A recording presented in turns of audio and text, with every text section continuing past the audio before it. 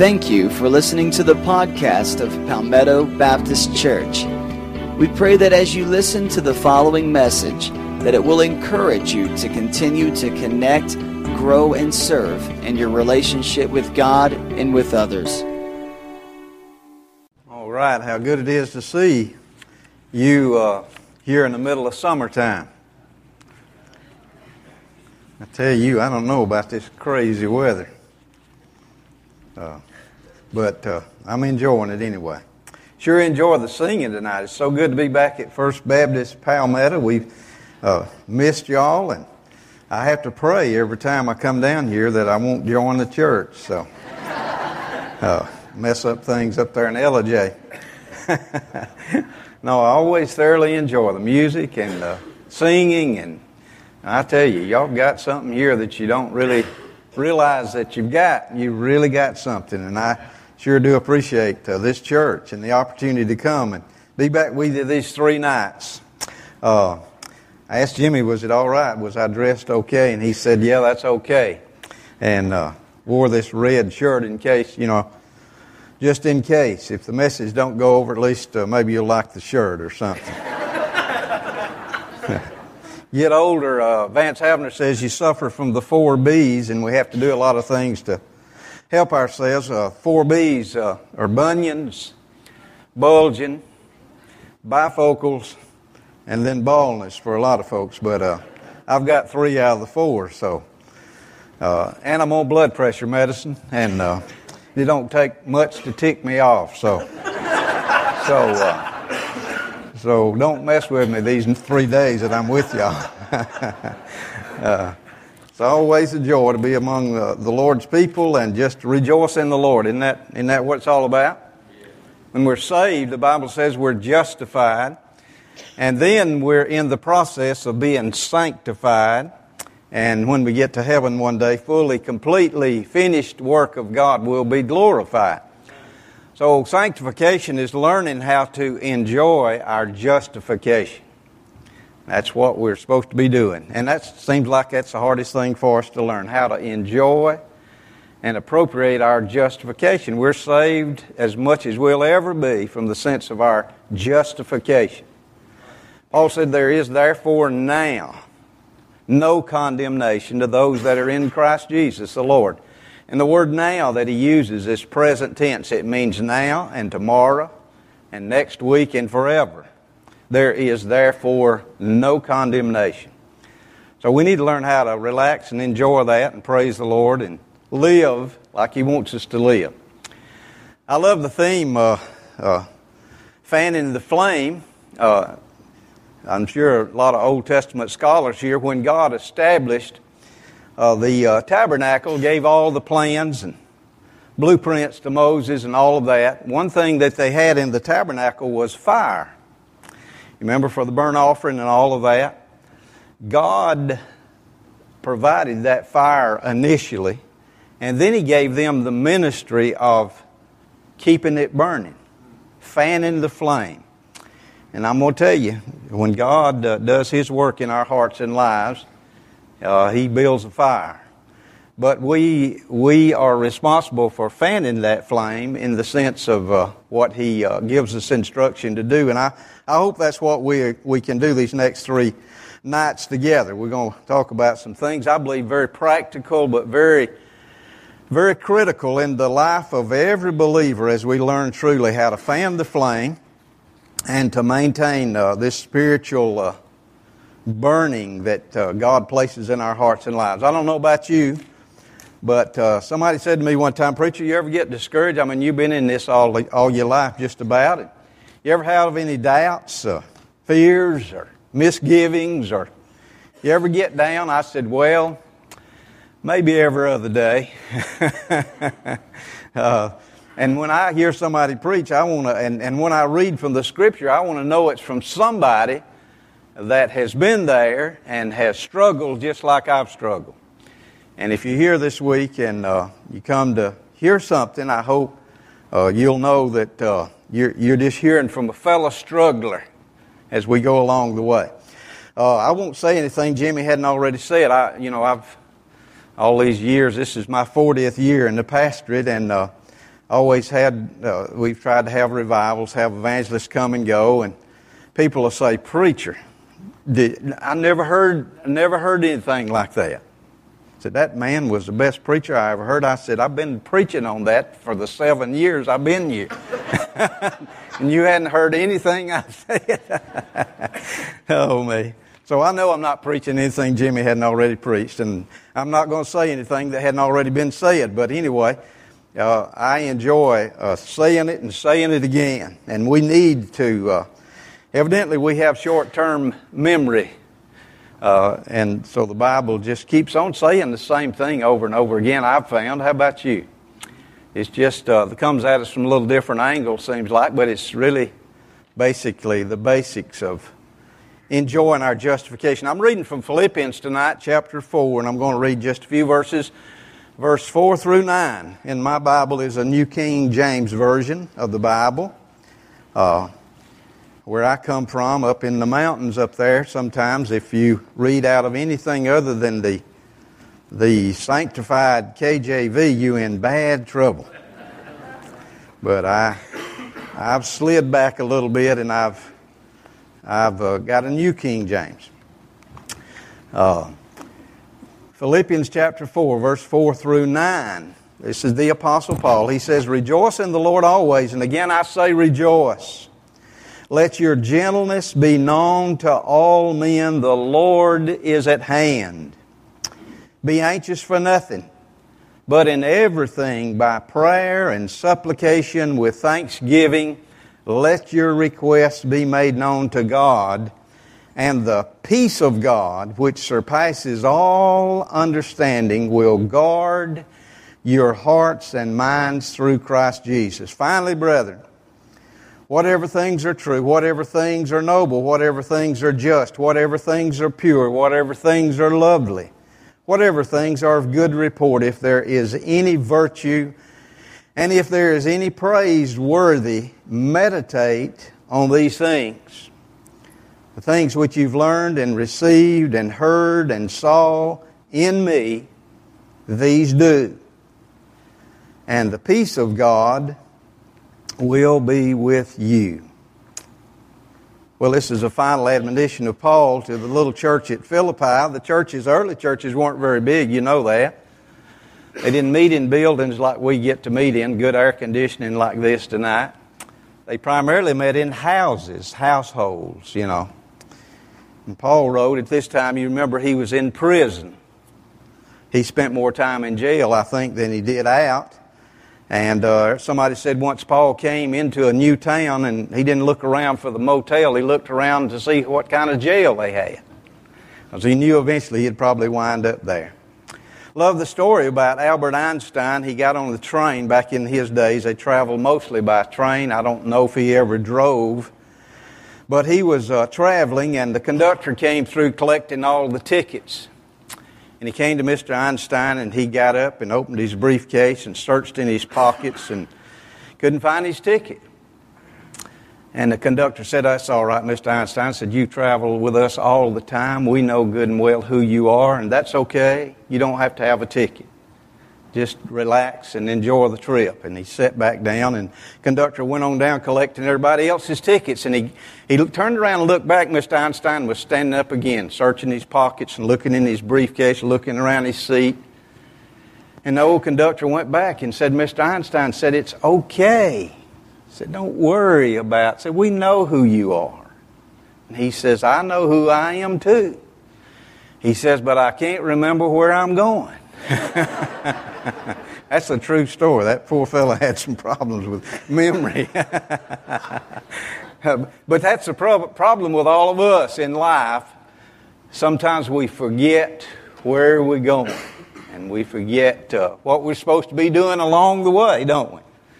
There's some Christian things. We wouldn't have the Bible if God didn't want to give us and instruct us and help us to understand what we do as we go along the way.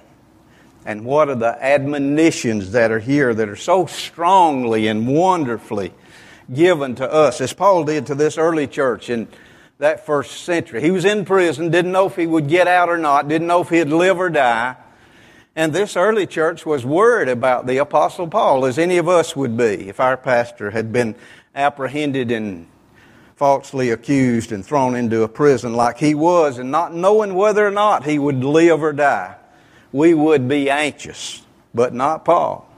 I mean, if anybody should have been upset and anxious about the situation, Paul should have been one with his head in his hands and saying, "Oh me, what in the world am I ever going to do?" But he's not. And while he's in prison, he writes this to these people there in that church to help them and to encourage them and to teach them things that he had been taught himself and that he had learned along the way from the Lord. And the first verse that I read to you tonight, verse 4, is the first thing out of his mouth that I want to talk about right here in this passage. He said, "Rejoice in the Lord always." And it must have been real important, because he said, "And again I say, rejoice." Well, what in the world is all that about? That is, I preached on this some time back, and I titled it that Sunday morning just with two words with a question mark. The title of my sermon was, "Say what?" Rejoice in the Lord always, and again I say rejoice. I could say, rejoice in the Lord sometimes. I could agree with him sometimes. There's been a lot of times in my life when I felt like rejoicing, especially as a Christian. And I've been raised in a good family. I've rejoiced so much in the blessings of being born and raised in a good family, in a good home, Christian home. Mother and Daddy. And like the old fellow said, I was on drugs from the childhood. I was drugged to church every Sunday. You know? But a good mom and daddy that never gave us an option. You know, I never woke up on Sunday morning and thought, well, I wonder what we're going to do this morning. I knew exactly every time the door was open we were going to be there. And you know what, you can believe it or not, but you know, I grew up loving church and loving the Bible and loving what we had at our church family. And you know, I'm just so thankful of everything else that they did for me. They gave me that, and that's a great heritage, I believe with all my heart. There were 6 of us kids. Mother and Daddy had 4 boys and 2 girls, and I was number 5, and I'll not bore you with a lot of my family details. I think I told you enough earlier, probably more than you wanted to hear, but I was number 5, the 5th pumpkin on the vine. And I'm the run of the family. I think I told y'all before. All my brothers and sisters are a lot bigger than me. And so in those days, way back yonder, you know, we wore a lot of hand-me-down clothes. And my older brother was so much bigger than me, only a year and a half older. Y'all saw him here one night of the revival when I was here earlier. And Charles is always so big and so husky. He weighed over 10 pounds when he was born. He was half grown when he was 6 years old. And but anyway, I couldn't wear his handyman clothes. But I remember one occasion, one summer, I had a cousin that lived over in Marietta. His name was Mike Smith. And Mike was younger than me, but he was bigger than me. And so they came to visit us one Sunday, just out of the blue, out of nowhere, and he had a whole trunk load full of clothes. He was growing so fast, he was outgrowing his clothes and everything so quickly. So, bless their heart, they brought me a new wardrobe. He hadn't worn the pants or the shirt over 1 or 2 times. Even had some shoes in there that I could wear. I said, rejoice in the Lord always. And again, I say rejoice. I was so happy. I was happy when I walked down the aisle and married my sweetheart. December the 18th, 1965, in Lebanon Baptist Church in Roswell, Georgia. The old church building. It was built in the not late 1800s. It was built in the early 1800s. Matter of fact, we had a balcony in Lebanon Baptist Church. It's about half the size of this building. We ran 37 in Sunday school. And the balcony of that church was reserved for slaves. They literally, when they came to church at Lebanon in Roswell, Georgia, the slaves had to set up in the balcony. We were married in that old church. Since then, it has burned to the ground, and it's a sad thing. But anyway, you talk about rejoicing in the Lord always. When my wife-to-be came walking down that aisle, and I was standing there with my two buddies, 20 years old, didn't know how to get in out of the door. And I was standing there, and they had placed her grandmother's ferns and flowers all over up here, and I was standing there looking at all the flowers, and my two buddies and the preacher said, "Reuben, turn around." I said, "What?" They said, "Turn around. She's coming down the aisle." And by the time I turned around, she was already almost there. But anyway, it's been downhill ever since. But, what a wonderful time in my life. And then, of course, I could talk about our children being born, and I could talk about my grandchildren. And it'd be so easy, and it has been so wonderful to rejoice in the Lord. He's been good to me and my wife. I've pastored a total of 5 churches over these 40 years, and we've been blessed. We've never had a rotten egg along the way. Good churches. We've never been run off. And I say, hallelujah, thank you, Lord. But then I've had some times that I didn't think that it was so wonderful that I could rejoice or should rejoice in the Lord. Some sad times just like y'all. Disappointing times just like y'all. I've had church members to leave my church. I don't know why, as wonderful as I am. People that I thought, I thought they could make such a wonderful contribution. Such talented, gifted people had so much to offer, and so much that, and I've had, not all my prayers have ever been answered the way I've wanted them to be answered. How about y'all? But Paul said, rejoice in the Lord always, and again, I say rejoice. That's something that we need to develop. I believe it's something that, what I've found that when God gives, and this is a commandment, it is an imperative. I'm so glad the Lord put it in that form. He didn't say it was optional. He didn't say when you feel like it, when you're up on top of the pile, you can rejoice. He said, rejoice in the Lord always, and again I say rejoice. It must be terribly important. It must be something spiritually. It must be the very thing that will help fan the flame of our spirituality and keep us going and turn on the light in the darkness. It must be desperately important if God has stated it this way in the Bible. It must be something that I learn and understand and seek to do with all of my heart in obedience and faith. Because that's what God says to do. I've always found when there's an imperative in the Bible, I've always found 2 things when God gives us this kind of imperative. Number 1, when God tells us to do something like this, it means we cannot do it in our own strength. It's going to have to be something that comes from a supernatural relationship that we have as Christians in our relationship with God. It is not a human, normal, natural thing. I'm going to tell you that. Be the first to confess. And number 2, this is an old cliche, but I'm going to tell you it works. When God guides, God provides. When He commands us to do something that we cannot do in our humanness, He'll always provide what we need to enable us to do what He tells us to do.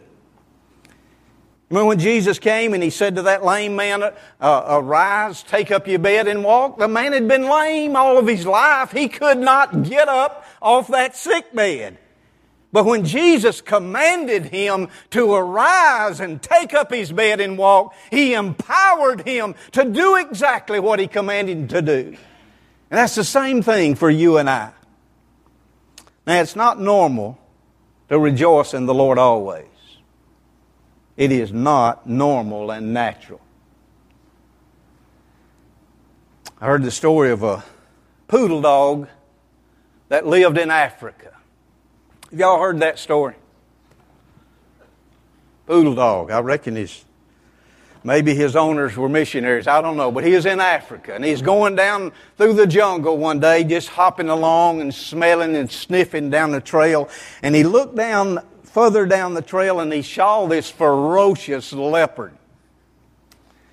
And he thought, oh, me. And all of a sudden, he saw an old bone laying off on the side of the trail. And he went over there, and he got a hold of the bone. He started gnawing on the bone. And he started talking out loud, and the old leopard, here he come, crouching down the trail to pounce on the dog and swallow him whole. And he got close, and the old poodle dog said, man, this is the best leopard I ever ate in my entire life. Man alive, what a tasty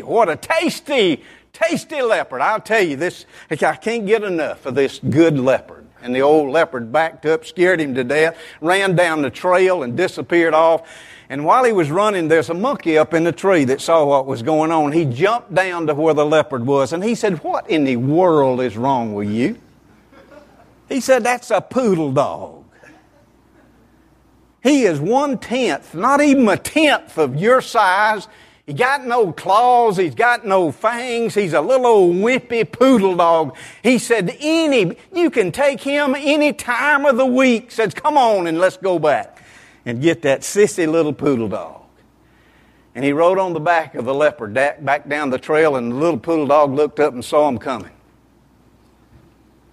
And he said, where in the world is that monkey? I sent him out 2 hours ago to bring me a fresh leopard to eat. And he hasn't got back here yet. Oh, Lord. You know what the world thinks about Christianity and the way that you and I are supposed to live? They think we're a little bit wacky. They think we're pretending. They think that when we talk about the peace of God that passes all understanding, when we talk about the joy of the Lord and the strength of God, when we talk about how God has helped us and has enabled us and how God will see us through and one day receive us into glory, a lot of people think we are as wacky as that little poodle dog or that leopard that the story talks about. We're not pretending. Paul didn't say pretend and act like be a phony and rejoice in the Lord always. The Bible would never tell us to put on a show or to pretend that something's true when it's not true. He tells us to do what we're called to do. In faith and obedience, we are to obey the Lord and we are to trust the Lord. And in rejoicing in the Lord always, then we're coming to the place to where our faith is in action and the light of our life begins to show. And people realize that there is something to this God business and this Jesus business. And there is a reality beyond the little reality of just black and white and flesh and blood. There is a reality beyond just everyday life, and that reality is in the Lord. So it's not normal, and it's I'm going to tell you, people are going to think you're a little bit crazy, but that's what we're supposed to do because God's called us to rejoice in the Lord always. And again, I say rejoice. I love E.V. Hill. How many of y'all know or knew E.V. Hill? He's passed away in the presence of the Lord now forever. E.V. Hill says, if you come along and sometime you see me laughing and talking, he said it doesn't mean that I hadn't been in a storm. He says it just means that I know a storm stopper. I know the Lord that can stand and speak to the storm and speak to the winds and the waves and say, peace be still. E.V. Hill says, I know somebody that can come into my life, in your life, in anybody's life, in the midst of our turmoil, in the midst of any kind of trial and desperation that we might find ourselves in. There is somebody And His name is the Lord Jesus that can still our stormy lives. That's what He's about, and that's what He can do. And I'm going to tell you, He's the only one that can truly and completely and do it in such a way that we can be healed and we can find the peace of God that passes all understanding. That's the only reason we can rejoice in the Lord always. And again, I say rejoice. I love the Bible so much, and I believe Paul not only wrote to the churches that he wrote to, and he wrote the biggest portion of the New Testament, as you know.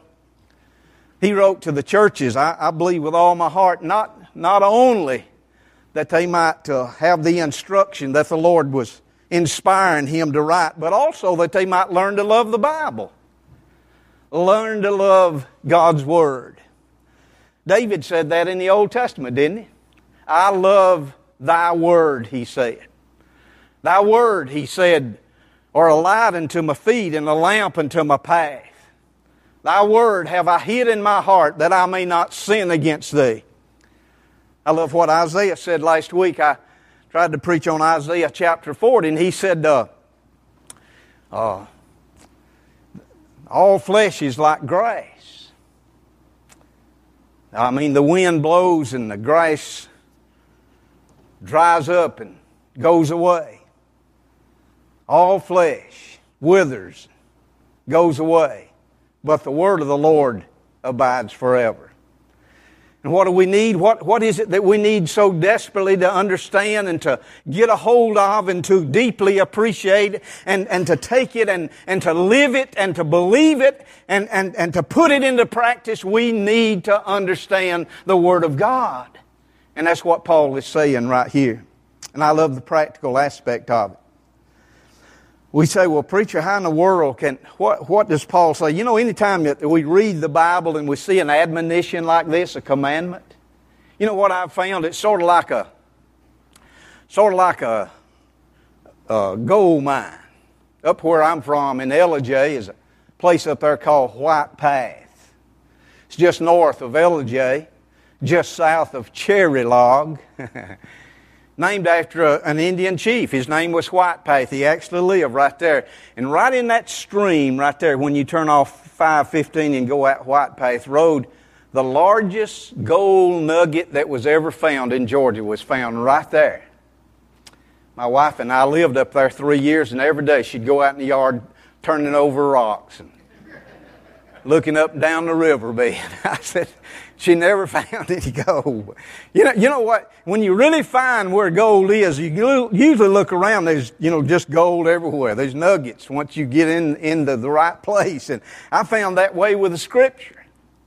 When we find a verse of Scripture like Philippians 4:4, when you look around, you'll say, how can he possibly? What is it that is here that will enable us and help us to rejoice in the Lord always? And again, I say rejoice. Well, right here it is, verse 13, probably a verse of Scripture that y'all have memorized and quoted all of your life. Philippians 4:13, I can do all things through Christ who strengthens me. I mean, that's the exact replica. That just sort of coincides with what he says in verse 4. I can't do all things. I can't rejoice in the Lord always, as he says, unless I have the strength of Christ to do this. Isn't that right? I can do all things, Paul said. I think one of the biggest words in the Bible is this little 3-letter word, all. 3-letter word. Have you ever thought about how amazing that one little 3-letter word is? You know, Romans 8:28, we know that all things work together for good to those that know the Lord, to those that are called according to His purpose. We say, Paul, you mean all things? All things. I can do all things through Christ. You know, I had a member of my church the other Sunday. His name's Davis. He's from North Carolina. He's one of the deacons up at our church, and he said, preacher, he said, when you get older, you start learning a lot of 4-letter words. I said, I know it. He said, like what? When? Huh? A lot of 4-letter words. Well, there's some important 3-letter words in the Bible. And they're practical and they're so important. Let me tell you something I've learned about Jesus, and Paul obviously had learned also. Here's the essence of the whole issue of the Bible. If we don't have a true living relationship with the Lord Jesus, if we don't have that deep, wonderful, saving knowledge of the Lord Jesus, none of this is going to make sense. None of it's going to work.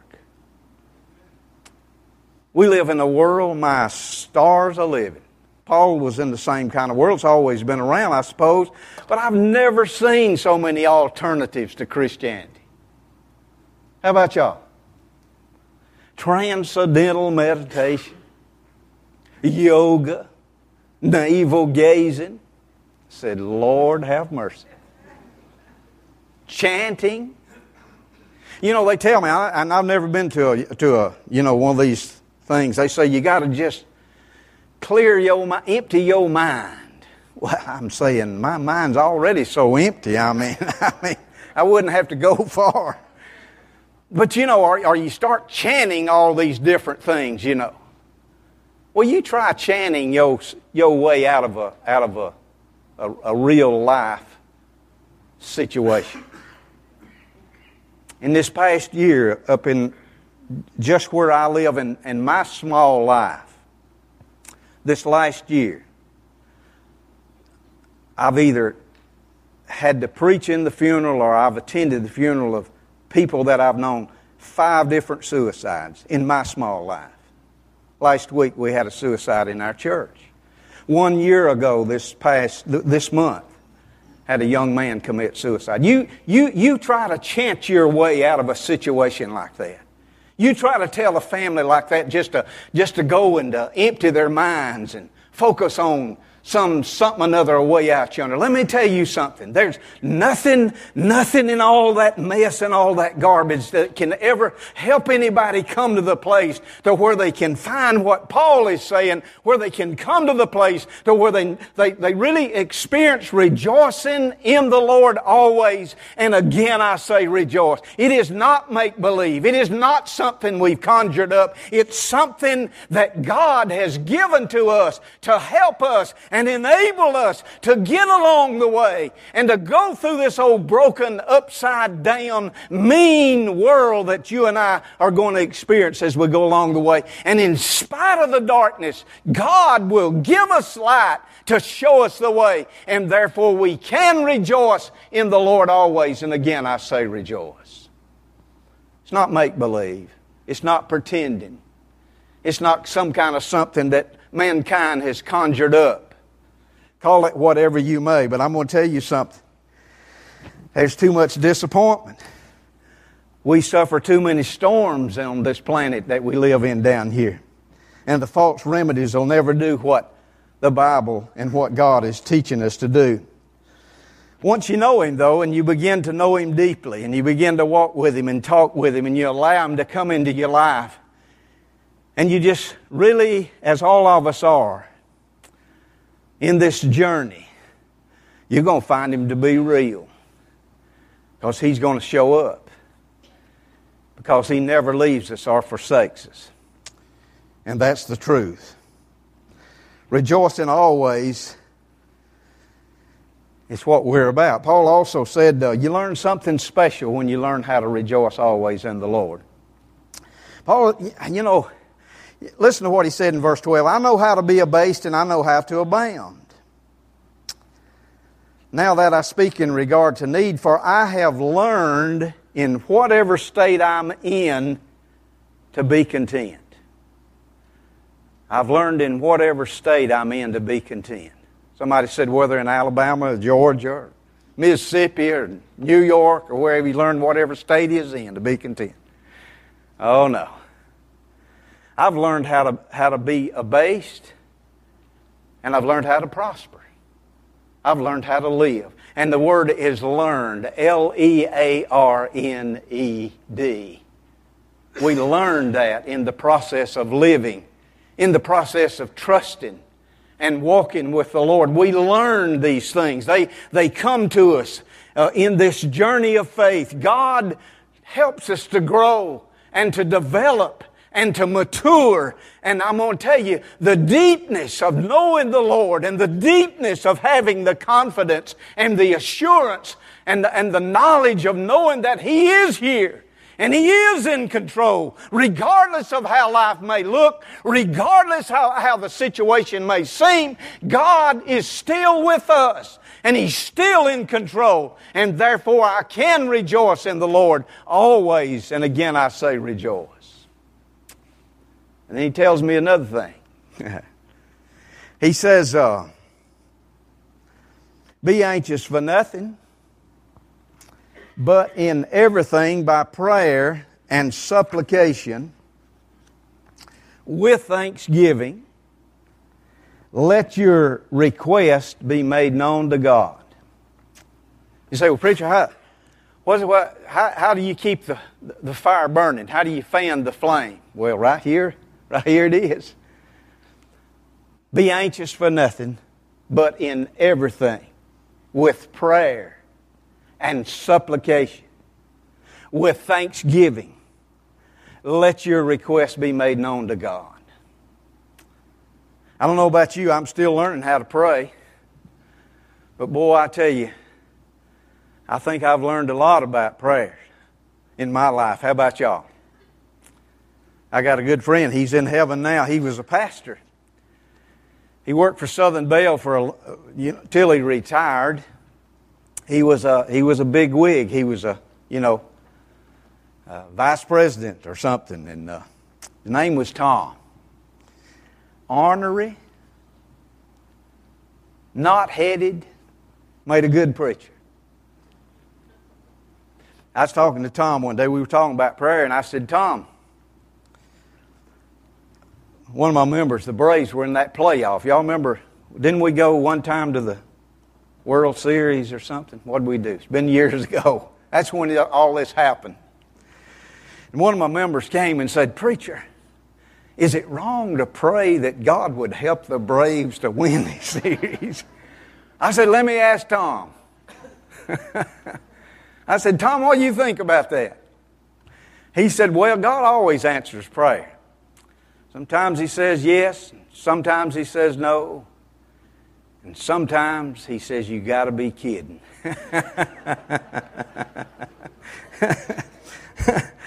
Paul didn't get everything he asked for. Have you gotten everything that you've ever asked God for? I haven't. We don't take no we're not used to people saying no to us, But you know what I find? Nobody else in the Bible got all their prayers answered the way they thought that they should have been answered, I guess, at the time. God gives and sometimes God withholds. But if He does, and people say, you know what people said to me down through the years, and maybe I've said it too. I've said, God didn't answer my prayers. I'm saying, oh yes, He did. He said no. And I want to tell you something. If He says no, then that's the best answer. May not understand it. We got a bunch of folks out there that say, well, all you got to do is pray and name it and claim it, blab it and grab it. Be all yours, all God. It's in the Bible. God said, whatsoever you ask in my name, you'll receive it. There it is in the Bible. Don't you know?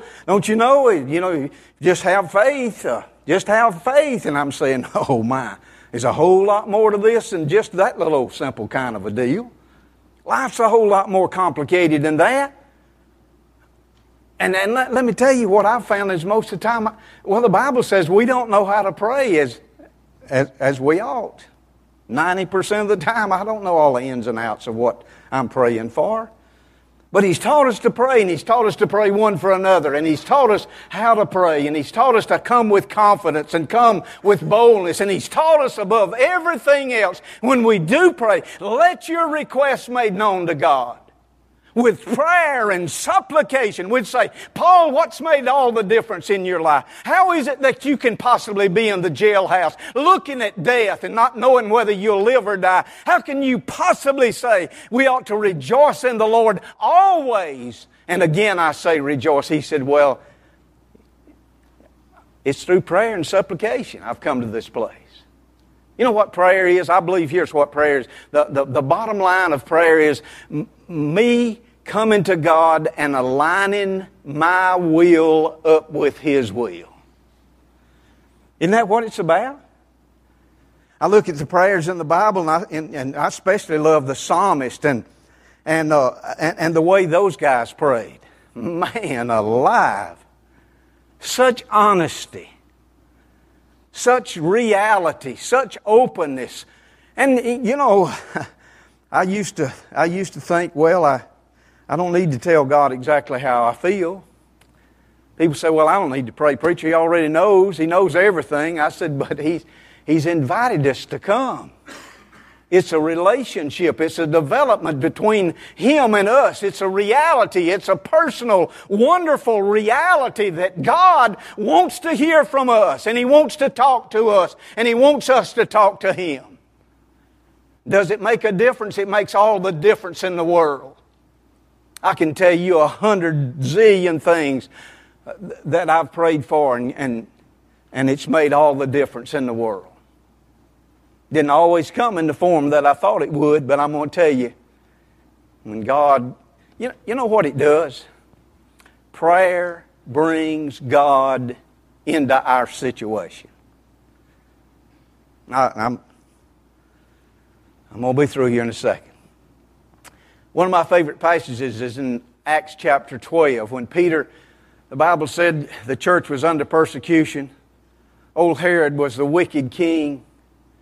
He chopped off the head of James, and he put Peter in prison in anticipation of killing him. Y'all remember? Locked him up in the prison. It was Passover time, so in order to appease the Jews, he didn't go ahead and execute him.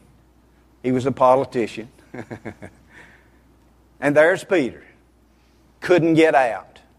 No way humanly possible. They had 4 men chained on either side of him. They had him locked behind steel gates and doors. And then there's one little significant commentary on that passage. The church gave themselves to prayer for Peter. And guess what happened? The Lord sent the angels. You say, well, I don't know if I believe all that stuff, preacher. Well, I do. Every bit of it. One old Puritan preacher said, the angels fetched Peter, but prayer fetched the angels. Amen? I'm going to tell you, you say, preacher, you really believe that? I'm here to tell you with all my heart. Paul said, with prayer and supplication, be anxious for nothing. And the Reuben Smith paraphrase is, don't worry about anything, but pray about everything. Somebody said, preacher, you pray about little things? I said, what's a big thing to God? Everything's a little thing in my life. To God, yes, I pray about little things. Yes, I pray about my granddaughters. Yes, I pray about their education. Yes, I pray about their future boyfriends. Yes, I pray about their future husbands and everything to do with every aspect of their life. When I pray, and I ask God, I give Him everything because I know He wants to know everything. And He loves me with all of His heart. And that's my humanness that I'm opening up and talking to a God that loves me in my humanity and wants to be part of every aspect of every detail of my life. And I want Him to be also. How about you? Well, Paul closes with this, and I will too. Finally, my brethren. Y'all ever notice Paul was a Southern Baptist preacher? He said y'all a whole lot. I've had some Northerners in my church all down through the years, and I've tried to teach them the difference between y'all, all y'all, and you all. They can't get it right. But Paul, whenever he's like all of us preachers, he says, "Finally, my brethren," and he goes on for another chapter and a half. But listen to what he says right here. Finally, this is just right in this context. "But I rejoice in the Lord greatly that now at last your care for me has flourished again, though you surely did care, but you lacked opportunity. Finally, brethren, whatsoever things are true, whatsoever things are noble, whatsoever things are just, whatsoever things are pure, whatsoever things are lovely, whatsoever things are of good report, if there's any virtue, if there is anything praiseworthy, think on these things." You don't know what... Do you know what we think about you know what distracts our thinking and our minds every day? This is why we're not doing a whole lot of rejoicing. We get focused. You know what news is about? I get up in the morning, I turn on the TV, first thing I look at is the news. When I go to bed at night, you know what the last thing is? The news. And it's usually bad. If it's not bad, it's not news. But you know what I do? I don't want to focus on that. Yeah, I'm not going to stick my head in the sand as a Christian. We don't go through life pretending that all this reality is not out there, do we? I'm not raising my children to say, well, you know, there's nothing bad out there. There's nothing wrong out there. There's nothing that can hurt you out there. I want them to know the reality of life, but I want them to know more so also there's another reality, and we're to meditate, we're to concentrate, we're to focus upon these things, not those things. That which is good, that which is pure, that which is lovely, that which is of good report. Don't stick your head in the sand. Don't focus on all the evil. Don't look at all the corruption. Don't focus on the financial tragedy, the downfall. I've got a guy that told me one day, he said, "Preacher, you better go put all your money and buy up all the gold." And I said, "Well, what am I going to do when we go?" He said, "Bury it somewhere." I said, "Boy, that's a good idea. I need to get me about 3 cases of green beans, too, and put them under the house. And a double-barrel shotgun with a lot of ammo so I can protect my gold and my green beans." I'm saying, are you crazy? What kind of a crazy world have we gotten to? I'm not going to go that direction. I'm just not. You're not going to push me off that wagon. I'm going to stay focused. I'm going to pray always. I'm going to determine to rejoice in the Lord always. I'm going to determine to pray with prayer and supplication. Let my requests be made known to God. And here's what he says: "And the peace of God shall garrison your heart and mind." God will He'll put a stronghold around us. And He'll sustain us to look to Him and to look forward. And I'm going to tell you, you say, well, will it make any difference? Will it fan the flame? This is the only thing that'll possibly fan the flame. But it's real and it's personal. And he said, that which you have seen in me and heard from me, do it. Put it into practice. You know what God does? He encourages the encourager. He helps the helper. He gives to the giver. Because that's God's way. This stuff that we got right here in this book, if it doesn't work, if I can't put it into practice, I just will throw it out the door. Amen? Rejoice in the Lord always. And again I say rejoice. Pray with thanksgiving. You know why we don't rejoice any more than we do a lot of times? It's because we haven't learned, and we're not learning to be thankful for the practical, everyday, small gifts of God. Learn to have a thankful attitude. Hallelujah. It's been old. I think I heard it whenever I was a teenager. I've never forgot it. The man said, I complained about not having any shoes till I met a man who had no feet. Isn't that true? We're blessed, folks. God's going to see us through. Promised He would. If my life, if He decides that I'm going to be in the fiery furnace, I can prove a vital testimony in that furnace.